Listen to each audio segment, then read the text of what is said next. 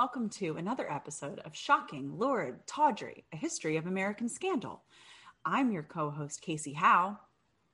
And I'm your other co-host, Mark Pikert. And today, it's my turn to tell you a story that reverberates throughout history. Ooh, a historical one. Interesting. Historical in that it was in the 50s. I love it. There you go. Okay, I like it. That was almost 100 years ago. So true. So true.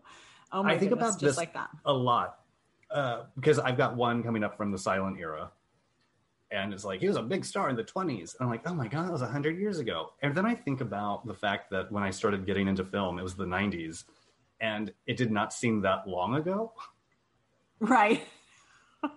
Right. And all of a sudden, it's like, this is a 100-year-old film you're watching. That's true. Time. It just passes. I know. It's a quirky little thing, time. You never know. It really is. I'm constantly losing it.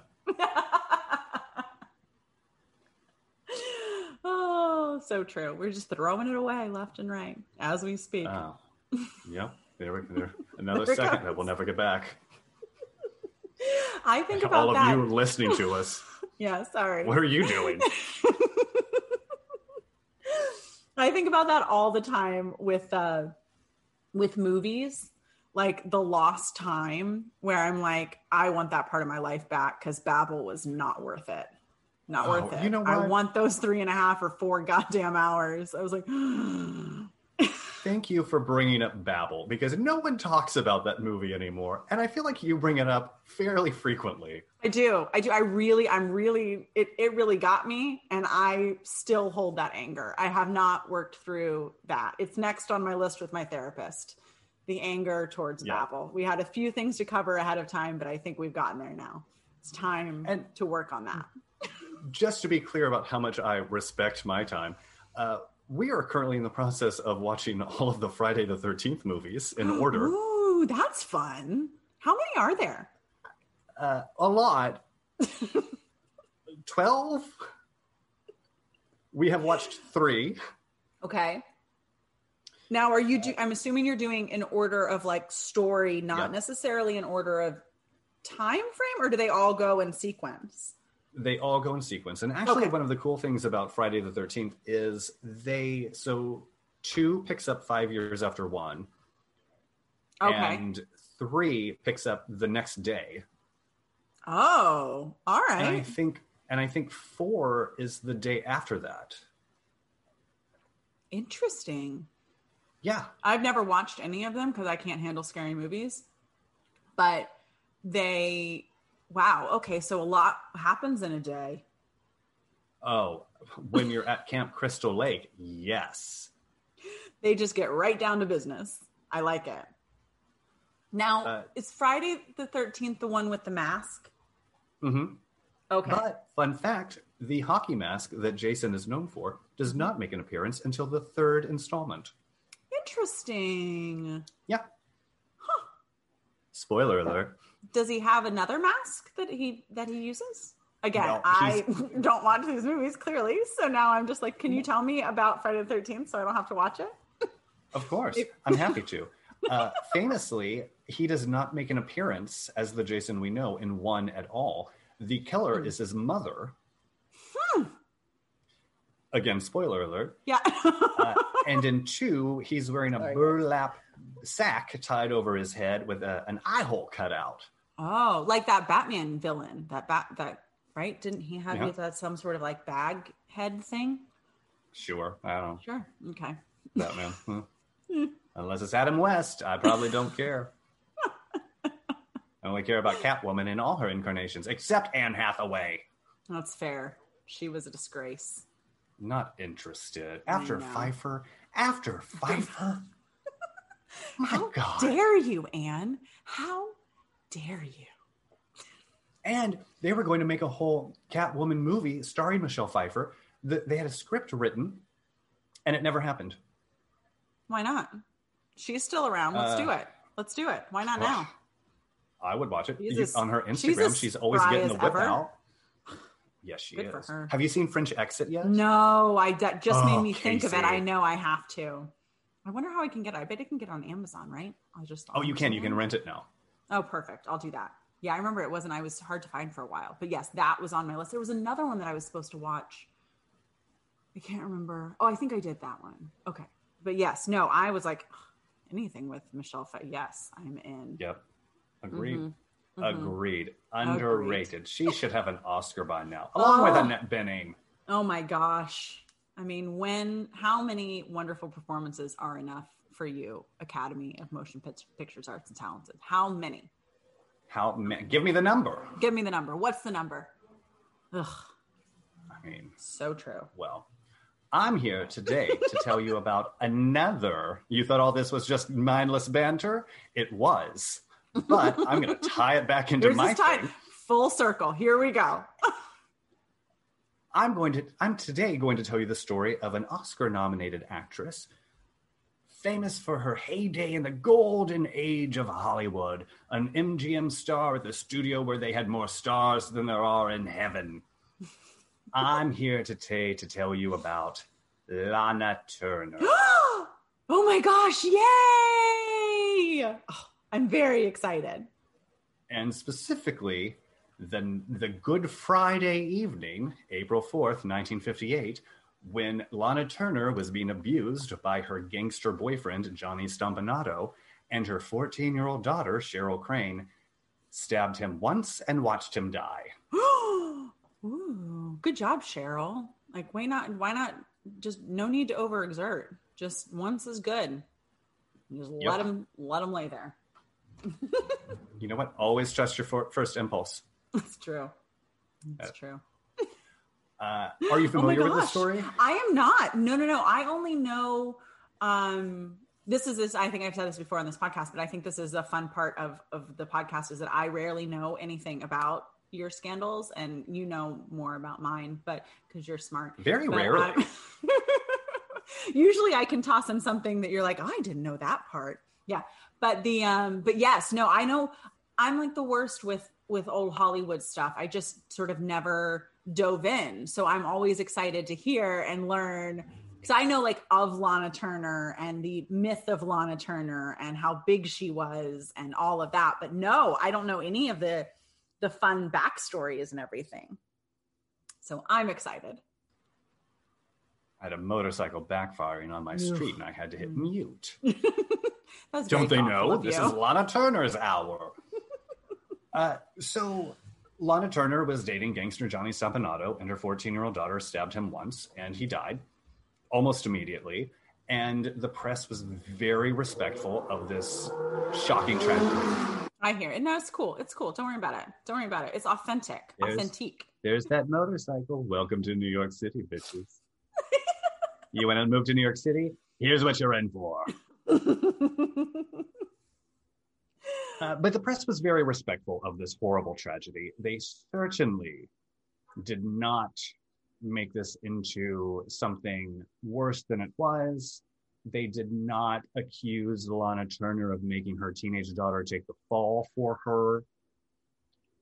They did not claim that there was more to the story because Johnny Stompanato's gangster friends said they didn't trust Lana Turner. I'm sensing some sarcasm here. Yes, there is that sarcasm for which I am famed.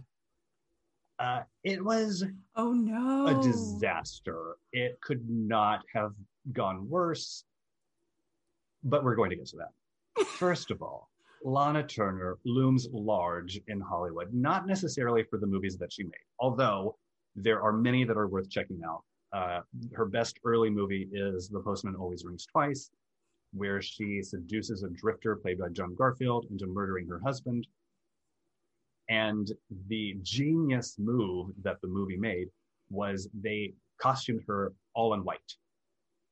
For the whole thing? So for the whole thing, until the end, cool. Because it's like disguising her evilness in virginal colors. And she makes an entrance in a halter top, short shorts, bare-legged, with a white turban. Amazing. And from that moment, you're like, oh yeah, I totally get why John Garfield would absolutely kill any man who stood between you and him. Yeah. It's a steamy pot boiler, I'm here to tell you. Ooh, okay, on the list. But before that, I mean, Lana Turner probably now is most famous for being the sweater girl. Right. In her motion picture debut, she played a rape victim who is raped and murdered in the first quarter of the film, and she's introduced walking down the street in a tight sweater, sans bra, which got a lot of attention. And she's also the perpetuator of the discovered on a bar stool at Schwab's drugstore myth. Right. Okay. Which is not true, I'm assuming. Which is not true. And she's also, her early career is her playing an ingenue a lot. It's interesting, she's gorgeous, but she's like many of the other 40 stars who kind of calcified into a much harder version of their younger selves in the 50s. It's she's very shellacked, her hair is enormous, it's impenetrable. And she found a second career in these very over-the-top Technicolor melodramas. Peyton Place, she was Oscar nominated for. Imitation of Life was a big hit. She did a whole bunch of those. And she was famous for the men in her life. Not because they were that interesting, but because there were so many. She was married, I think, 7 times, including to everyone's favorite starter husbands, Mickey Rooney and Artie Shaw. No, Mickey Rooney did not marry her. Artie Shaw did. Okay. He married everyone. You always like to just, get them going. Turner, just get them going. You know, Ava Gardner, who are just, go ahead. It's fine. Yeah. Judy Garland was in love with him. Classic. But as Lana Turner herself once said, I find men terribly exciting. Any girl who says she doesn't is an anemic old maid, a streetwalker, or a saint. Okay, sure. So she's owning this. One of my favorite, possibly apocryphal stories is she had a torrid love affair with Tyrone Power, who I think she might have considered to be the love of her life. Whether or not he was entirely heterosexual is up for debate. But she was very much in love with him. And then new French sex siren, Corinne Calvert, shows up in town. And all the men are flocking to her at this party. And Lana Turner grabs a pot of coffee and walks around refilling people's cups. And she presses it against Corinne's bare arm and goes, "Coffee?" Oh, I love it. Oh, yeah. Good job, Lana. Yeah. But as a woman who loves men, she is particularly vulnerable at a certain stage in her life in the mid-50s. She's no longer on contract with MGM. Her career is not going great. She's about to make Peyton Place, which is going to completely turn the tides for her. But she's very vulnerable. She's getting older. She's not even 40 yet. But it's Hollywood in the 50s. My God, if you're over 30, you're done. Gasp. You might as well just kick the bucket. You're going the Joan Crawford route and just making these very strange movies. So she's not feeling great. And her daughter is acting out a lot. She's running away from home. She's just, they're not in a good place. They're on friendly terms, but they're not close, like a mother and daughter ostensibly usually are. Mm-hmm. So when a wealthy gentleman named John Steele starts wooing Lana out of the blue, she is more than receptive. He's sexy, he's virile, he's tan and dark, hairy chest, like just a sex on a stick, honestly. He's getting her flowers, he's taking her out for dinner. He says that he's 38. No, I think he says that he's 48. Regardless, he has lied about everything. He's actually Johnny Stompanato, a gangster who works with Mickey Cohen. And he is 32, which puts him 5 years younger than Lana. Got it. Okay.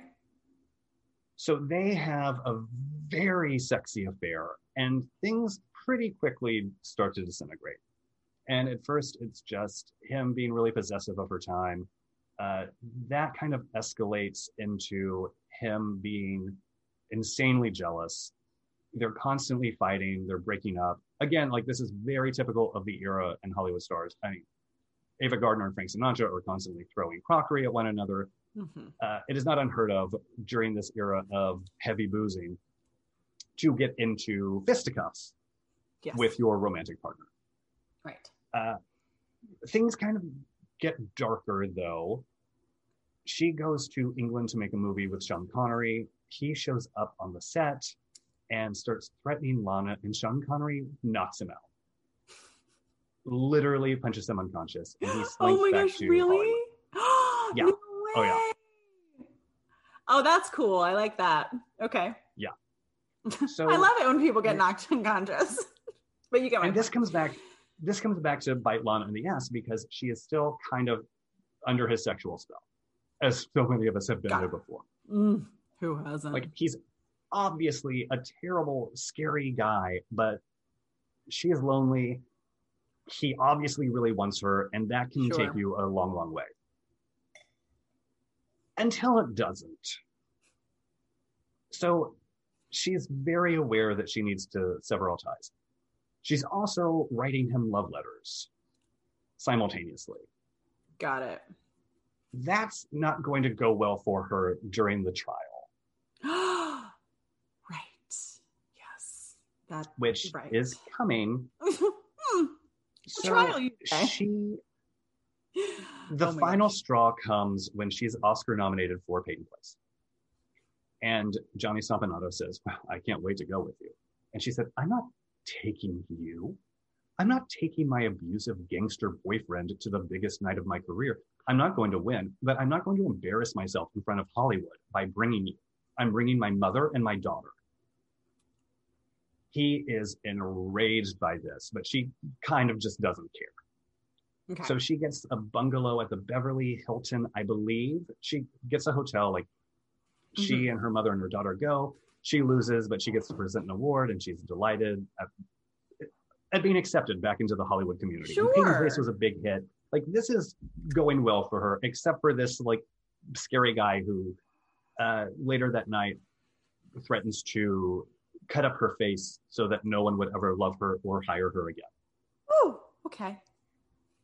She puts her daughter, she says goodnight to her daughter. She goes into her room. Johnny Stompanato is there. I don't know when he got there. And he starts beating her. And she's still wearing her heavy diamond earrings. So those are slamming into her face. She knows, like, in her lizard brain, as this starts to happen, she knows that she needs to take the earrings off, and she cannot do it in time. So he's punching her in the face. The earrings are digging into her skin. It's brutal. By the time it's over, she just crawls into bed, still fully dressed, passes out. She wakes up. He's still there. I think he finally leaves that morning. And she realizes that this has got to end. Earlier, she and Johnny Stompanato had rented a house, and she was buying some housewares. And she and Johnny Stompanato had gone shopping. And they purchased a new set of steak knives. Okay. These will steak figure knives, later. You say? Yes. That's just a little tidbit. It has no bearing on anything that's about to happen. Just steak knives, pots and pans, the usual thing. All freshly sharpened. Now, I missed everything that you said. I don't know why. Oh, no. I'm sure it was hilarious. Whatever. So let's take a brief pause here to also say that Lana is not afraid of shitty men. Earlier, she was married to former Tarzan Lex Barker. Lex was an extremely attractive guy, very affable, except that 13-year-old Cheryl finally told her that Lex had been raping her for years. Oh, God. Okay. So the first thing Lana does is take her daughter to a doctor to confirm that this is happening. And when the doctor confirms it, Lana gets a gun, walks into her bedroom, and stands over sleeping Lex Barker. She held the gun to his head. And then, according to Cheryl Crane's memoir, Detour, She thought, is this bastard worth the rest of my life in prison? The end of my career? Everyone's life ruined? So she leaves the room, she puts the gun away, and the next morning she tells Alexia to get the fuck out. Oh my gosh. Oh, Lord. So then consider the irony that 2 years later, it was another lover at the wrong end of a weapon, held by Cheryl, on a night that would end in a scandal that almost ruined both their lives. Oh my gosh. Okay. Both of them address the scandal in their respective memoirs. Lana's is Lana, the lady, the legend, the truth, which as Hollywood glamour girl memoirs go, she does not really spare anyone, even herself. It's really very, very good. I highly recommend it. She did not make that many movies that we talk about now. She made enough to make it worthwhile for that. But more importantly, she just lived a big old life, and she's very upfront about her own failings. She did not tell the Lex Barker story, and she did not spend a lot of time on Johnny Stompanato because those were Cheryl's stories. She wanted that to be Cheryl's story. Oh, interesting. Okay. And Cheryl, when she published Detour later in the 80s, did not hold back. Got it. She's like, thanks, Mom. I'll take it from here. Got this one. Check. Yeah. And was also as unsparing about Lana as Lana was to herself. Okay. And like, not in a mommy dearest way. And we're going to come to that in a second. But in a very respectful way. And they ended up being very close later in their lives. It's just like, hey, this is what went down. And they both were kind of like, yeah, that's kind of what happened.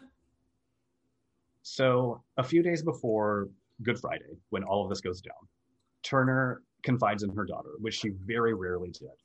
And she said, I'm afraid of him. You've got to help me.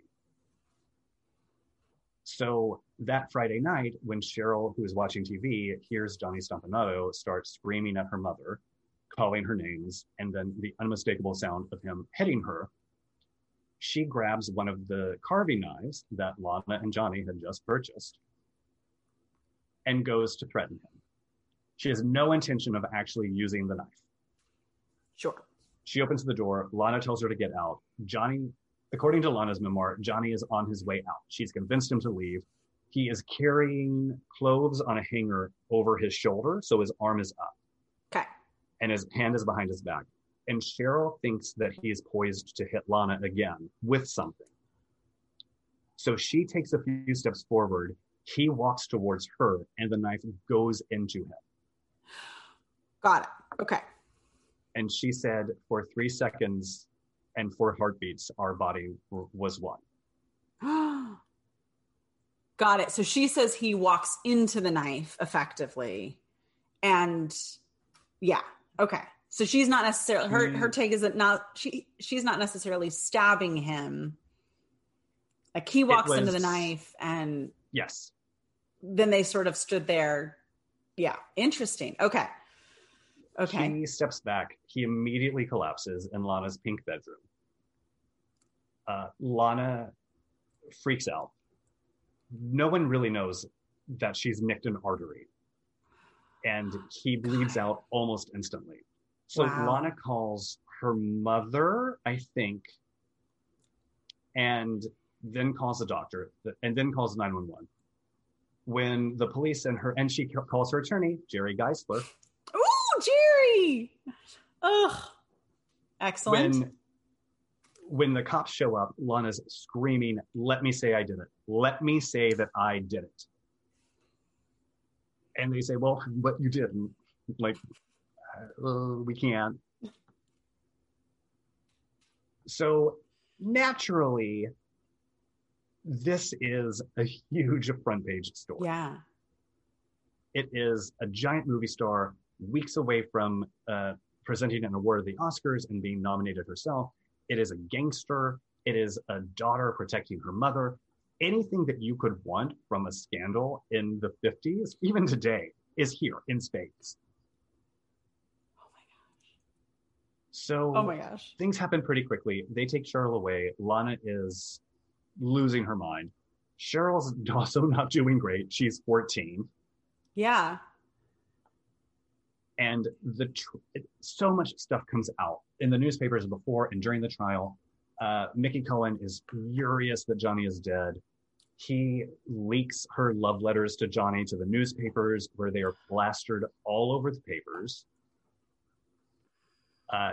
Hedda Hopper has never loved Lana and makes a point of saying that Mickey Cohen and his cohorts doubt Lana's story and think that there was more to it.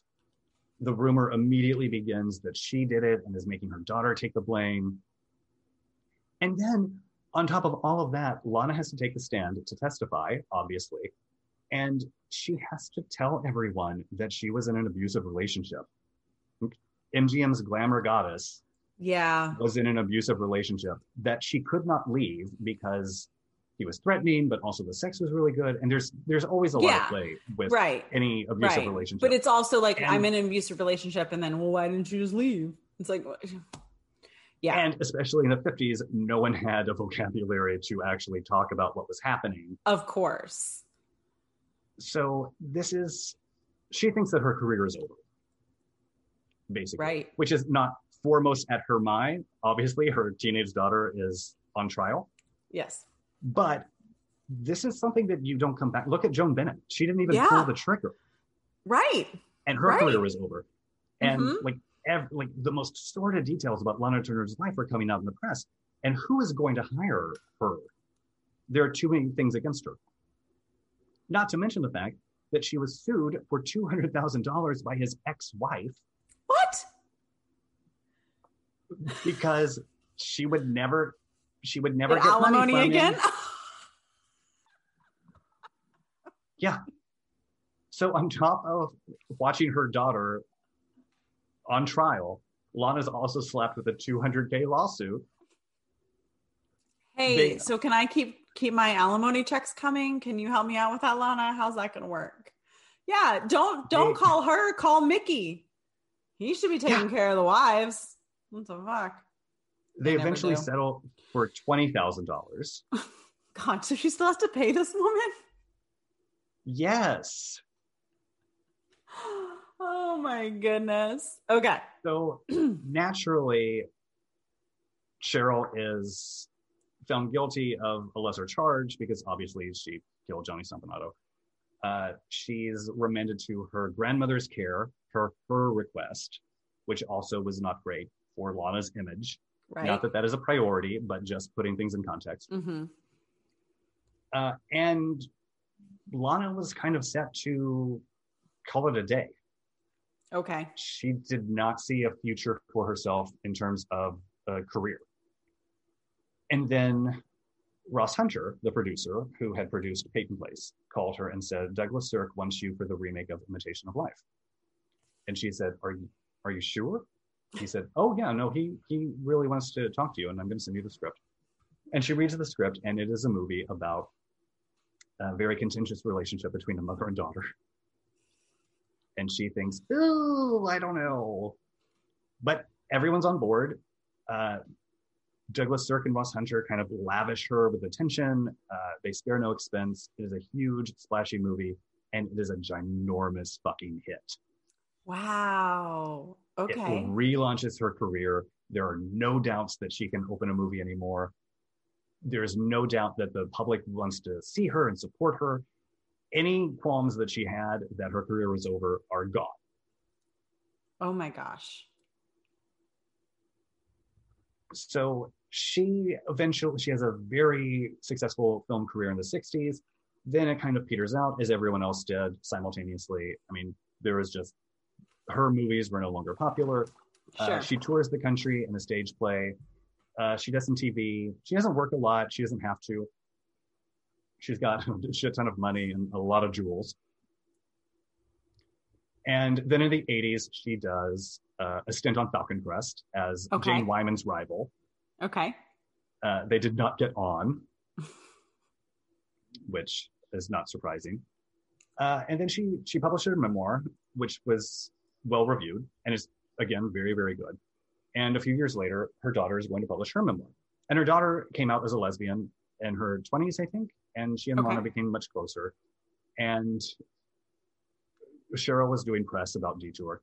And someone said, what does your mother think about this, about your book? And she said, well, mother was a little bit concerned that she might find herself on the receiving end of another Mommy Dearest. but that wasn't really a problem. Quote, Mom wasn't around that much in my life for a mommy dearest. She qualifies perhaps for a long cameo role.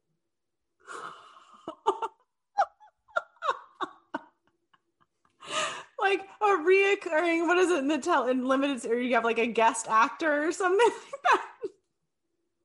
And her lover told her over dinner one night, eventually they started talking about it, and she said, I think it was a very brave and noble thing to go to your mother's defense.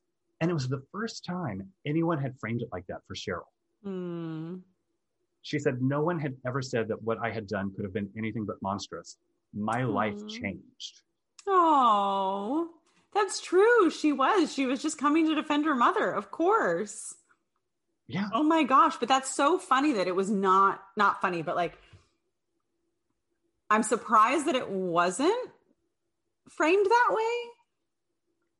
There was so much else to focus on, and everybody went for the most salacious aspects. So Lana's love letters, claiming that Lana, also hilariously, this became a best-selling novel by Harold Robbins called Where Love Has Gone, about a mother and daughter who are both going after the same man, and the daughter kills him. No. Yes, and they made it into a movie, and allegedly... She's 14. Ew. Well, it was, I mean, they made them older. She was legal. Obviously, but I'm just saying, like, if she's based on them, like, if they're really basing it on real, like, that whole concept, I think I oohed rather than, like, the actual movie. Yeah. Well, and Lana Turner allegedly was thinking about starring in it until someone was like, hey, you know, this is kind of based on you, right?